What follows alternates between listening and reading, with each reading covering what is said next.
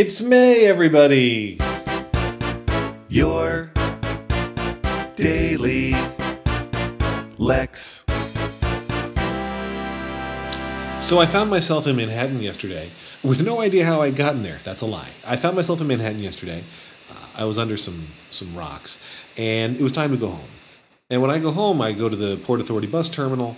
The signage there is terrible at the bus station there on the third floor of the Port Authority. And different gates are used at different times for different bus routes. But if you don't know it, you can't know it. Like, the signs are terrible. They don't make any sense. It's very unclear. There is an information booth. And my general process is I go straight to the information booth and say, hey, what's the best line for my stop? And they say, oh, you can do the express at this time on this one, or you can do the non-express a little bit sooner in this one. And I typically take the express because it's still faster. There is a relatively new addition to the Port Authority bus terminal there, where they've added a flat-screen television that scrolls through a bunch of different destinations, but it has to convey a lot of info. It's like, here's all the different bus stops, here is the times that you would get to those stops, here's the time that bus is departing, and at which gate.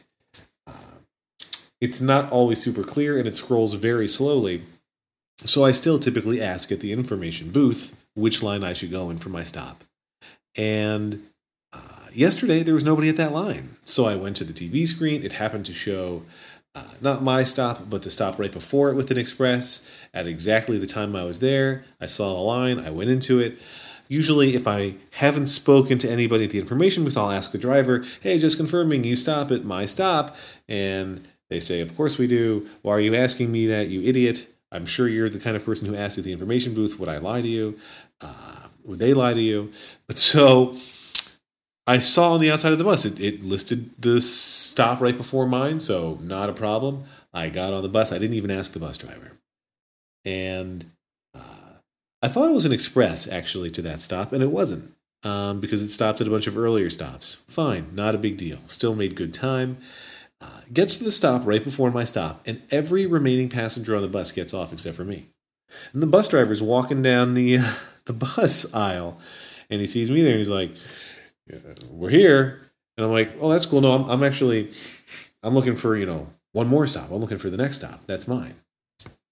And he's like, I don't go there. This is the last stop. And I said, really? I didn't even know they had bus lines that just stopped here, seemingly in the middle of the route. This was unheard of to me. I never knew that a bus would stop at that random stop on the line and then not continue on. That's very unusual. I had never encountered that in years of riding the bus into and out of Manhattan. He's like, yeah, no, I don't go there. That's where you're going? I'm like, well, that's where my car is.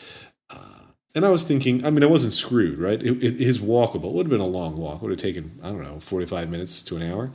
But it was walkable, and I could also call and see if my lovely bride could pick me up at this one stop early. And the guy looks at his watch, and he's like, look, I'm not allowed to, but I'll take you there. Because I'm a little bit early. So then he drove the bus for one, specifically me, to the bus stop. So it was very nice. And I thanked him profusely, and he said, don't worry about it, not a big deal. And I got to my stop, and it was great again.